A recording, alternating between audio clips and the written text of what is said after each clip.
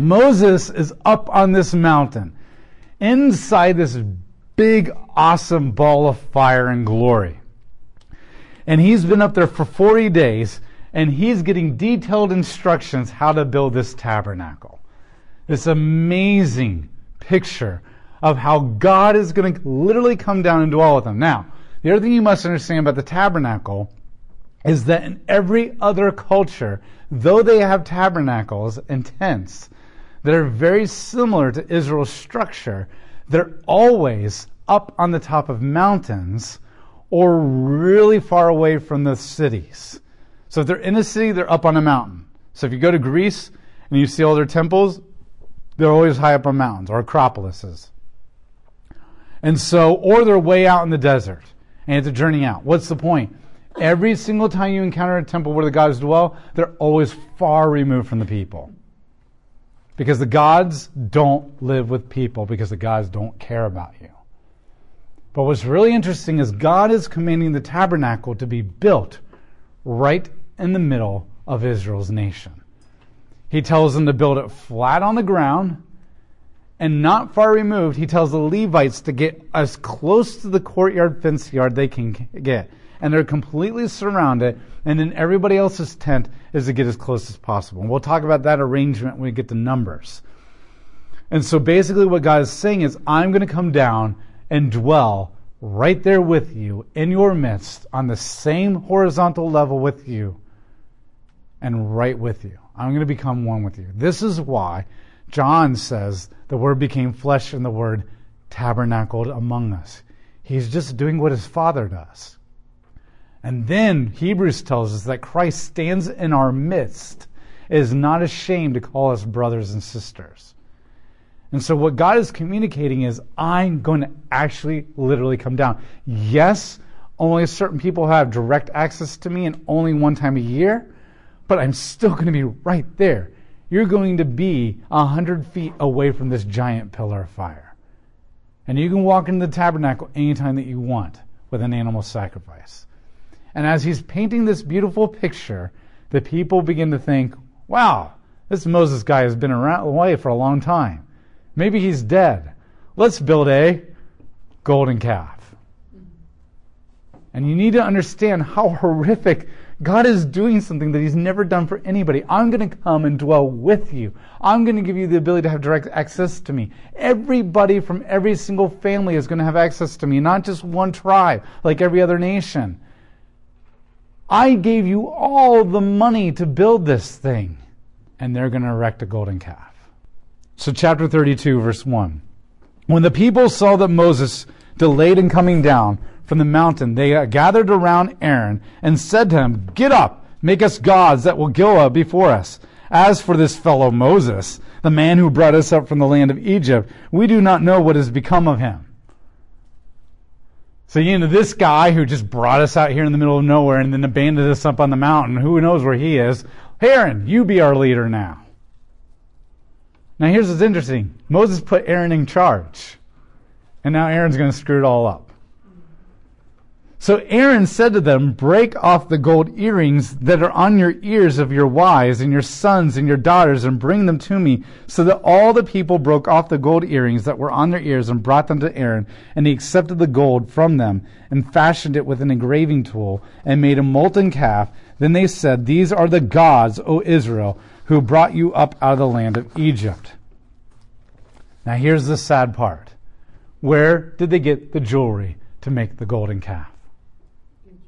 From Egypt. Who gave them the money from Egypt? What were they supposed to do with the money? Build a tabernacle. They were given money by God to build a house for God so that he could live with them. Instead, they take their donation to God to build an idol that will separate them from God. We do the same thing. We take our energy and our resources and we invest in things that do not encourage our relationship with God. They actually create idols and sin and divide us. But this is what Moses wants you to see. This is where they got the money. And so Aaron tells them, let's build a golden calf. Now two things are happening. Aaron builds the golden calf. And once it's built, the people say, "Here, O Israel, are the gods that brought you up out of Egypt." Now, they just fashioned a golden calf. Remember in the plague of the death of the domestic animals, the most worshipped animal in all of Egypt was the Apis bull. And it had the horns with a solar disc on it, and they built a golden calf with a solar disc in it. Where did they get this image? From Egypt. Now, the bull was a very common image that represented the power of gods. So some have suggested that they might have actually been building an image to represent Yahweh. Because Aaron also says, tomorrow we're going to have a festival to Yahweh. So they say, here are your gods who brought you up out of Egypt. And Aaron says, and we will worship Yahweh through this image tomorrow. So the question is, what's going on? Is this idolatry or is this a false image? It doesn't matter. Both of them are forbidden by God. And here's the other thing too, is the bowls were often used to be a pedestal for the gods. So they could be thinking, there's two possibilities. They've completely built a completely rival god, or they've built their own version of an Ark of the Covenant for the glory of God to rest upon as a pedestal. But it's not how God prescribed it. It's a pagan god. But either way, and the things here, we don't know whether gods is plural here or singular, but most scholars believe that it's plural. Now, you have to understand how grievous this is. We're used to this story. We've heard it a million times. We've seen it in movies, Sunday school classes. It kind of gets familiar to us. We miss the offensiveness of it all. The offensiveness of this is not only what they're doing, as God is like laying out this really cool picture for them being together, but this would be the equivalent of you walking into church one day and your pastor's got a statue of Buddha up and he says, "Behold, congregation, the God who died for your sins on the cross." That is horrific. That's basically what they're saying. The gods that he just defeated to save them, the gods that enslaved them, they now give credit for God's salvation to those gods. So they didn't know about these instructions when they did this? We don't know. Is it possible they know that Moses is going up to get instructions for a tabernacle? Yes. Okay. Are they aware of how exactly the tabernacle is designed? No. But here's the other thing you must understand. Did they already hear the Ten Commandments from God's own mouth? Did they already enter the covenant? Did they participate in the entering of the covenant through animal sacrifices? Do they know better? Yes. Did they agree that they would not do this? Yes. So they may not know about the tabernacle, but they are not ignorant. They are not ignorant. Was the pillar of fire? It's still there. I mean, it's on the mountain. Remember, the whole mountain is burning. But they think Moses has died in God's presence, and he's not coming back. So they're sinning while they're doing this. Now, why does Aaron do this? Why do you build a golden image and then you say, hey, let's worship Yahweh this way? And notice when Moses comes down and says, how did you do this, Moses? Moses says, not my fault, it's their fault. It could be that he feared the people. See, we commit a lot of sins because we want people's acceptance of us, but at the same time we want God's acceptance. The problem is not that Aaron has walked away from God completely. The problem is he's tried to please God and please the people simultaneously. He's tried to serve two masters. And so this isn't a guy who's completely abandoned Yahweh. This is a man who has devalued his relationship with Yahweh by trying to have another relationship at the same time. And so he builds this golden calf. So Aaron says, let's worship Yahweh. Now, back up the mountain. God's in the middle of commanding this. Verse 7, it says, Yahweh spoke to Moses, go quickly descend because your people, whom you brought out of the land of Egypt, have acted corruptly. Now that might be kind of like your mom saying, your son has just, but there is truth to that.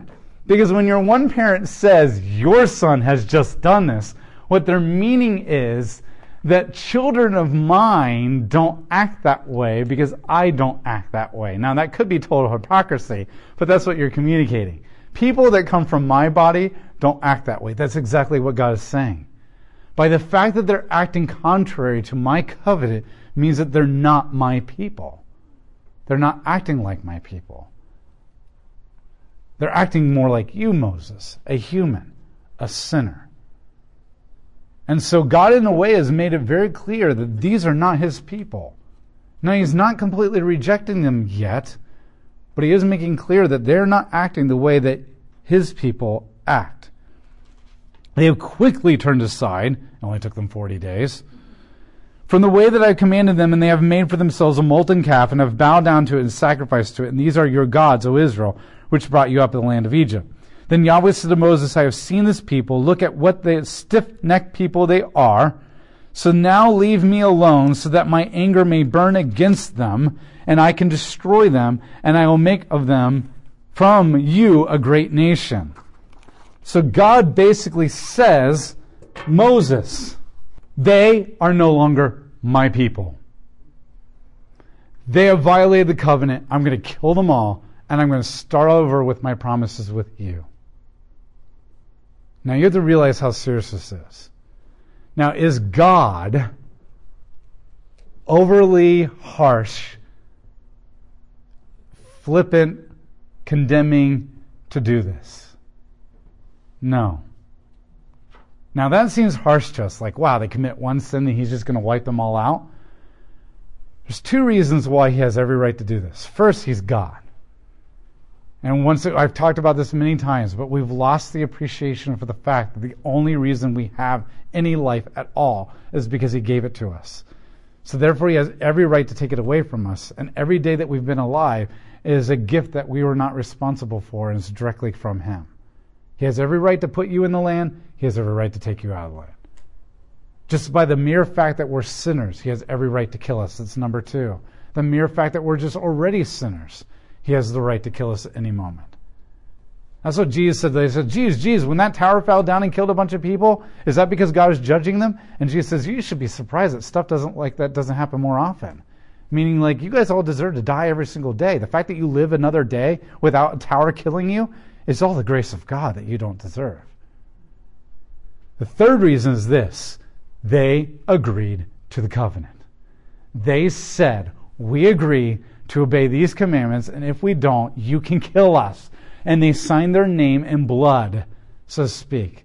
This would be like you signing a contract and saying, if I don't pay my monthly mortgage, you can take my house away from me. And when the bank comes and takes your house from you, you scream foul play. It's like you signed the contract. And that's exactly what they've done.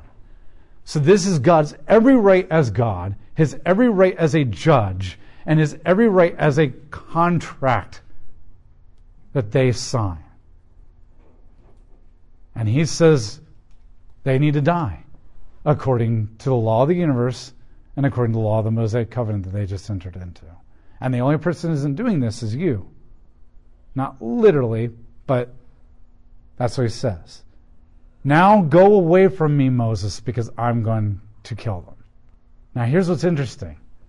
But Moses, verse 11, sought the favor of Yahweh, his God, and said, O Yahweh, why does your anger burn against your people, whom you have brought out of the land of Egypt with great power and with a mighty hand? Does Moses walk away? He doesn't. Now here's the thing. Does God, he's not asking Moses permission. He does not need Moses' permission to do this. He is inviting Moses to make intercession. Now, let me say this right now, right off the bat.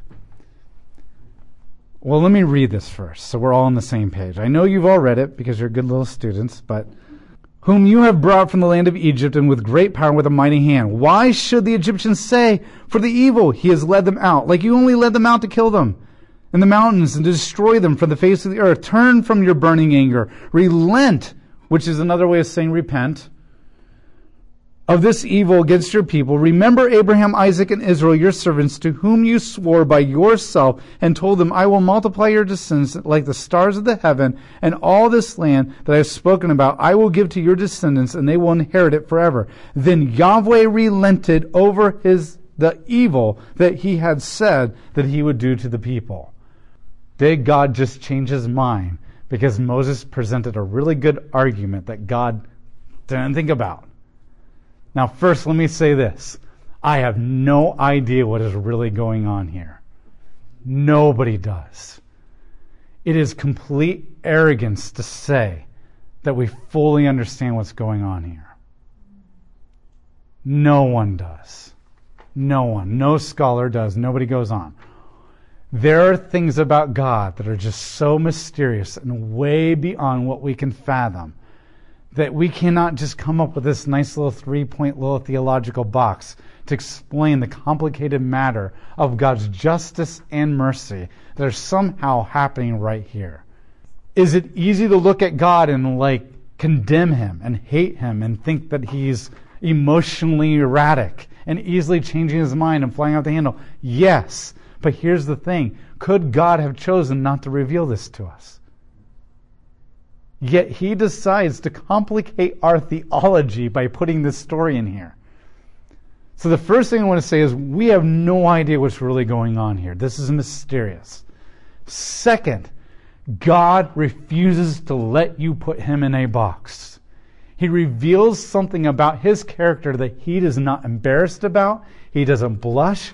He doesn't hide it from you. And he doesn't try to simplify it and explaining it to you. And he just puts it there and says, deal with it. Anytime that you are tempted to put him in this nice little loving father box or this mean God box or whatever, this destroys it. And no matter what 3 or 4 points you come up with to try to simplify it, there's always something that doesn't quite fit because there's just something way more going on with this cosmic God than we can ever hope. And so I would like to just say, on the surface, there is going to be tension here. This will not be completely satisfied, but just deal with it. You're not God. And if you think your puny mind can comprehend the complexity of who God is, then you've committed a sin. And so I will say that this is one of those things where God just says, you cannot box me. There is no Nicene Creed that can simplify this. I am beyond anything that you can fathom or imagine. Deal with it. I am a God who has every right to kill them. I am a God that did change my mind, and I am a God that showed them mercy. How you reconcile that? It is reconcilable, just not with this brain in this life. Now, to that, he still revealed it. And he gave his character throughout the Bible. And so I will attempt, but I will attempt with great hesitancy, fear of God, and no absolute statements. Okay, but this is what it seems. Look, I've taken almost every view that there is, but this is, to me, the most satisfactory one to reach in the consistent character of God. I believe I'm right because it's my opinion. We always think our opinion is right, but I'm not willing to die for my opinion and say that's it, because at the same time, my opinion is just a little scratching the surface of who God is in his complexity. Some people have taught that God literally does not know the future, and Moses presented a very good argument and changed God's mind, and this is called open theism.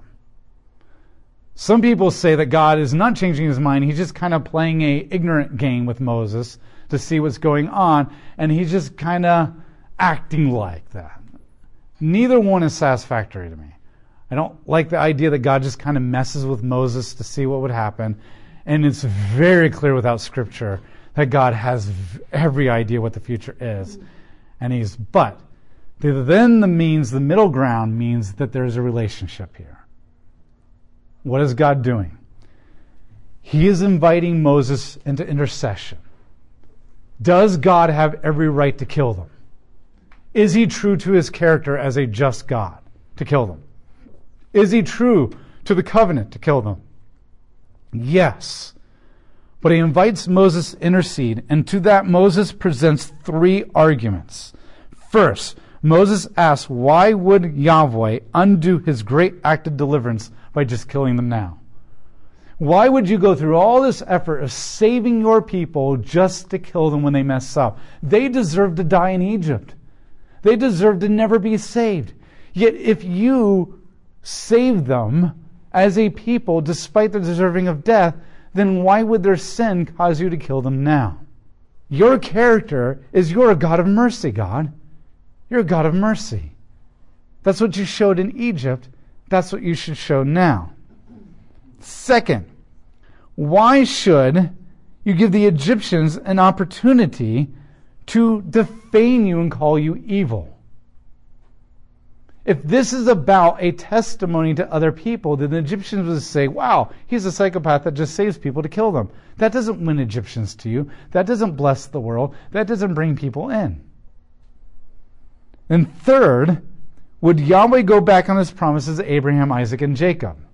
You made a promise to take these people. Now, technically, God is honoring his promise by making Moses into a great nation, because Moses is a descendant. But here's the other thing. There's also a promise to Judah will produce, from chapter 49 of Genesis, the king who will bring the kingdom of God. If he starts over with Moses, there is no Judah. Now, I guarantee you that God can make that prophecy work out somehow, in some way, if he still kills them all. But God goes down. Here's the thing. This isn't Moses presenting really good arguments that God hadn't thought about. This isn't Moses saying, you're not acting true to your character. This is Moses praying. Lord, you have every right to kill them. But I'm appealing to your mercy as a God who saved them when they didn't deserve it. So save them now when they don't deserve it. I am appealing to your promises that yes, technically you could honor those promises through me, but I'm asking you to honor those promises to all of them too. And I'm appealing to your reputation of winning more people. Basically, what Moses is praying is the Abrahamic covenant. Please allow your blessings to go to all people, whether they deserve it or not. And God says, okay. Now, did God change his mind? Yeah. Now, that's kind of scary, right? And for a long time, I refused to accept that because I was really bothered by that. But here's the reality. Isn't that what you're hoping for every single time you pray? Isn't that what you're invited into? What was the point of prayer? If God has already determined everything that's going to happen, why do we even pray? Just so that you can go through the motions? Now listen. We see this in the prophets too. God says, if you repent, Nineveh, I will not destroy you. But if you repent, I will destroy you. Does God clearly lay out two options? Are there any other options than those two? But who determines which one happens? So in a way, has God said, I am God, and I can do whatever I want. And there are only two options and two options only. And you have no sovereignty to choose anything out of those two options. But at the same time, I am giving you human responsibility to choose whatever one you want. And the future is determined by your actions. Yes. In a way, is God really changing his mind there? If he says, I'm going to destroy Nineveh unless you repent, and Nineveh repents, and he says, now I'm not going to destroy you. Yes. Now listen, I still don't like the changing his mind idea. But I'm just using that phrase because I don't know what other phrase to use. So be aware, I'm not comfortable with that phrase, but I have not found anything in the human language to communicate that. So be aware that what I'm really trying to communicate is you're going to be judged for your sins, or you can repent and be saved. And by that I mean God is changing his mind, not in that he's dead set on one thing, it's like, oh, okay, never mind, I'm not going to do that. But he's clearly laid out two options, and which option we benefit from has everything to do with our actions. And there are times where Christ says, you have not because you ask not, which means, were there things that God could give you but chose not to because you didn't ask? And because you asked for them, now you have them. Which means your prayer determines whether you have them or not. And so what is Moses doing here? Is he trying to pick an option that God has not thought of? No. Because what Moses is saying is, you have every right to destroy them because that's the covenant. That's Nineveh. You'll be destroyed if you sin. But you've demonstrated in the past that your character is also a character that if people repent, then you'll save them. There's always been the two options. So God, right now we are the nation that is being judged for our sins, but I'm repenting on behalf of the nation. Will you forgive them? And God says, yes. I know that I don't even begin to say that that is a comprehensive, totally satisfactory answer. But over and over and over again through the Bible, we see a God laying out two options, justice or mercy, and it's all dependent upon our repentance. And we also see times where one person repents and allows the whole nation. When David and the entire city of Jerusalem is being destroyed by a plague because of the sins of David, notice that the whole city is under a plague because of David's sins. And then when David repents, the entire city is spared. So we've seen many examples where entire people groups who do not repent are spared from judgment because one person repents. Is that not how you were spared from judgment? Because one man stepped in your behalf and repented on your behalf and took the penalty. And what Moses is becoming is a foreshadowing of your high priest. He's a foreshadowing. Is not now how Israel is going to be saved on the Day of Atonement, because one guy goes into the temple and he sacrifices on behalf of the nation, yet the whole nation is not doing it. And yet the whole nation is spared. And so the best thing I can say is God has clearly demonstrated his justice, he's clearly demonstrated his mercy, and Moses entering into it and saying, I know that you have every right to be just, and I know that you haven't given us an option, but I'm really hoping that there's an option on the table. Spare them. And what does God do? He says, okay. Because your prayer does affect God. And we have to believe that our prayer affects God, because if it doesn't, then you're really just praying for your own benefit, and that's not a relationship. If I'm saying I love you to my wife all the time, and it's just for my own benefit, and it will never affect her or change her in any kind of way, then what's the point of bringing her flowers and making dinners and saying I love you and getting her gifts if it's not going to change her in any kind of way? That's relationships. They're reciprocal. It's complicated. And so here's the thing. Theologically, that gets really messy. A divine God of the entire universe who's willing to be affected by our prayers or our actions or our repentance. Yes. That's how amazing God is. He's allowing the theology of him to get confusing and messy and muddy for the sake of having a relationship with us. Because every single time that a divine God of the universe steps into a relationship with scumbags like us that are fickle and stupid, it's going to get complicated. Just like the minute you enter into a marriage with somebody, it automatically gets messy and complicated. It's way easier to be single and alone. It's way easier. But the minute you bring another sin into the picture, it automatically gets messy. It's way easier to stay home and worship God all by yourself. The minute you come to church, it gets messy. And God knows that, and yet he's willing to do it. And so what Moses is saying is, please forgive them. And God says, okay. Once again, does God have a right to be just? Yes. But can he be just and merciful at the same time? No, we already talked about that. But here's what I want you to get from this. If there's one thing, if anything, if I screwed it all up or I've miscommunicated or whatever, this is one thing that I do think is totally clear. No matter how much God has every right to judge them, and his character of as a just God demands that he judge them and condemn them, notice how quickly he gives them mercy. It's almost like God is saying, I am a just God, but first and foremost, I am a God of love and mercy. And it doesn't take much for God to just say, okay. And you go throughout the entire Bible and look how quickly God just immediately shows mercy to people. People just pray one prayer. When you get to Ahab, Ahab has built 2 golden calves, and he's sacrificing all these people. And the prophet comes and says, you're going to be condemned. And he says, kill God and kill the prophet. And God shrivels up his hand. And Ahab says, please forgive me. And God immediately restores him. Why in the world does that guy deserve to be restored when he's just asking to be healed, but he's not repenting of his sins? Because God is a merciful God. And it doesn't take much for you to experience his mercy. Why in the world would a God die for you on the cross after all the crap of our human history and everything that's going to come after the cross? And if there's one thing that you get from this passage, is be aware of just how quickly God says, I want to forgive you. I want to show you mercy.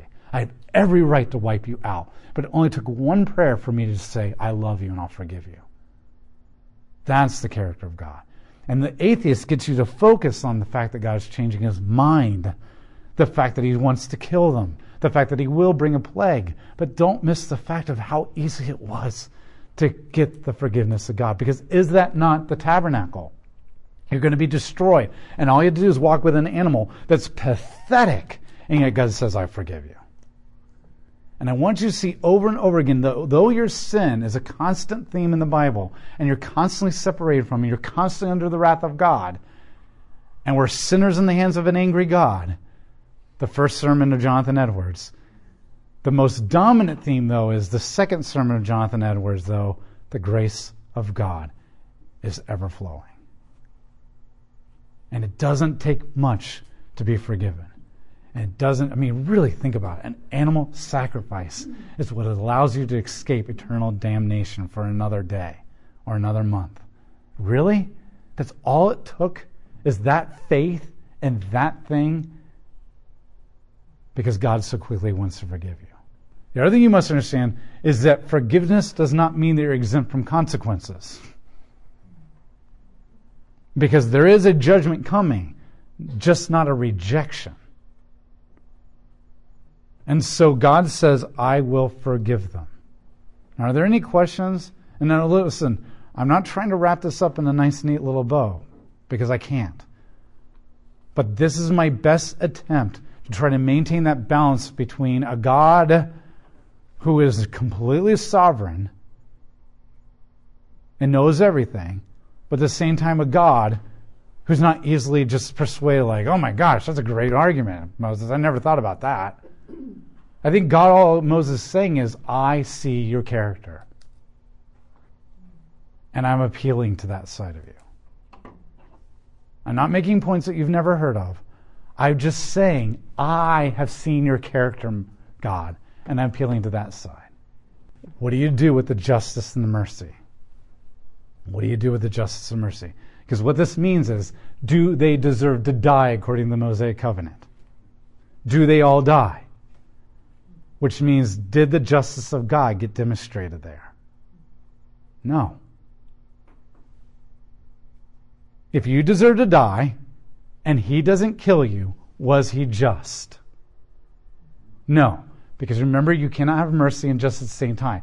Now what does that do? The character of God is merciful and loving, and it pours out on them, and you're like, yes! But then you're like, wait a minute, though. I want to know that this God will actually punish evil when evil comes in my life, and he's not. And they'll commit another sin. And every single generation will keep violating the covenant, and what will he not do every single generation? He will not wipe them out. And every generation that goes by, he will kill a few unrepentant people here and there, kings and prophets and that, but the nation as a whole will not get wiped out like they deserve to be justly wiped out according to the covenant. And you can keep saying that the justice is not there. Over and over and over again, the injustice of God begins to build up as the sins of the people build up, and there is no judgment on those sins. Their sin builds up, and the lack of justice builds up, all for the sake of the mercy and the forgiveness of God. Yet you can assassinate his character for being an unjust God. And then when he promises you in the prophets that he's going to bring justice in the world, you can say, no, you're not. I haven't seen that. Now, we do on little, small scales with individual sins, but we don't see it on a global sense. So that brings us to Romans 3. Romans 3:21. Now, if you know Romans well, Chapters 1 and 2 is basically you suck, you suck, you suck, you suck, you're all deserving to die. And then chapter 3, he puts you under the condemnation of God. All have sinned and fallen short of the glory of God, and you're condemned. So he's made it very clear that you're all deserving to die. You're all condemned. And then the unspoken opponent can say, yeah, but we haven't all died. Where's the justice of God in that? To which he responds and says this, but now apart from the law, the righteousness of God, which is tested by the law and the prophets, has been disclosed, namely the righteousness of God through the faithfulness of Jesus Christ for all who believe. For there is no distinction, for all have sinned and fall short of the glory of God. But they are justified freely by his grace through the redemption that is in Christ Jesus.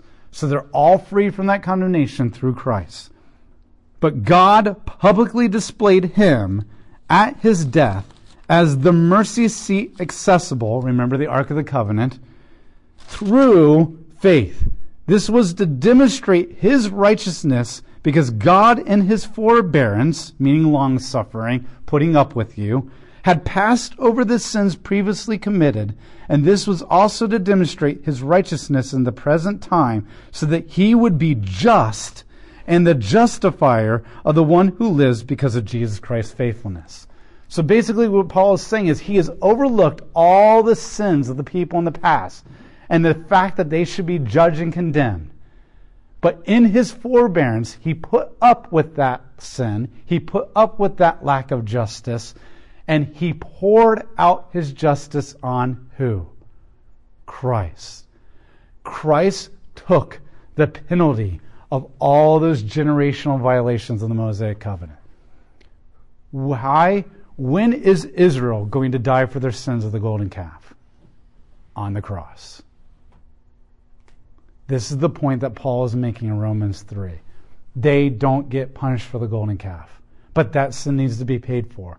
So God overlooked that sin, and his forbearance, he put up with it until Christ came along, and then he poured out all of his cosmic wrath on Christ. And every sin that you've ever committed, every violation of the law, every generation that should have been wiped off the face of the earth, that all got poured out on Christ. And the eternal God of the universe got wiped out off the face of the earth. That's where all of God's justice got poured out. It built up over all those years, and he poured it out. But who didn't die? You and I. And is that not the mercy of God? There's only one time in all of human history that God can be just and merciful, and that is the cross. And so the cross is where justice and mercy intersect, and exist simultaneously. And so God poured out all of his justice and wrath, and you all died in Christ like you should have. But because Christ died on your behalf, you all lived and experienced the mercy of God. And that's why Paul will go on later and say, should we sin all the more so grace can abound? Because the more we sin, the more cross there is, so to speak. This is really cool. And Paul says, no. Because you misunderstood the cross completely. And you're defiling the cross. And this should make you want to meet the standard of God all the more. Does this kind of make sense? And this is where Christ becomes our intercessor. And this is the best. This is not a complete, listen, that kind of complicates it. Like, really? Okay, why a cross? Why did it have to be a cross, God? Why did it have to be a death and resurrection? Couldn't it be other things? Yeah, but that's what he did. So in some ways it answers the question, but it also complicates it even more, because then it's like, but why did it have to be that? And I don't know. It just is. And so this is God's answer to that lack of justice. So every time you read the Bible, and every time somebody's sinning, and every time God forgives them, and every time God forgives you, be reminded that that justice is already met. And this is why people like Corrie ten Boom can find comfort in the fact that the guy who killed her family, so to speak, and her in the Nazi concentration camps, the wrath has already been poured out. And when you realize that your sins are just as much met on the cross, then his is too. And this not only allows you to reconcile the justice and the mercy of God, but allows you to also reconcile the mercy and the justice and the people's lives that offend you. Because when you realize that you should be dead and yet you're not, then that should allow you to extend that same thing to them. And that's the power of the cross. And that's just scratching the surface. So once again, I'm not claiming to this to be the most comprehensive, best picture. I'm just saying this is my best attempt at what's going on here. And so now Moses is going to go down the mountain.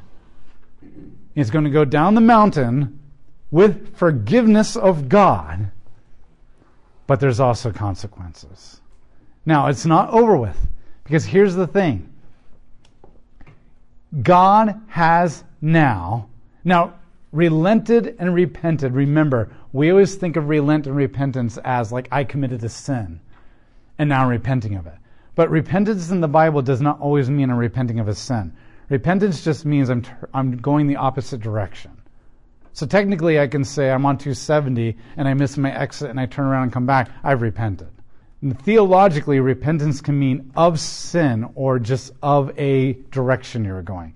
So something like your King James says repented, the NIV and stuff say relented. Don't let that like, oh my gosh, God's repenting of sins. No, he's not. The word repentance doesn't always mean sin. It just means change of direction. Okay, a change of path. So here's the thing. He's gone down with the forgiveness, but now there's going to be consequences. God has decided not to wipe them out.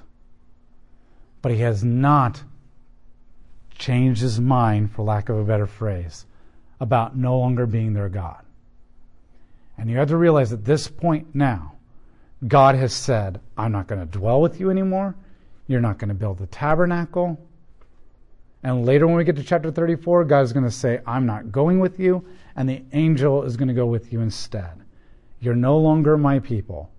I will still honor my promises to Abraham, but they will come through the angel.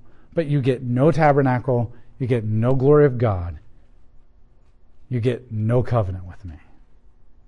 I'm done. I can't dwell with that kind of a sin. I can forgive it, but I can't have a relationship with it. Now you say, well, wait a minute. Does he end up going with them in the land? Yes, but that will be next week.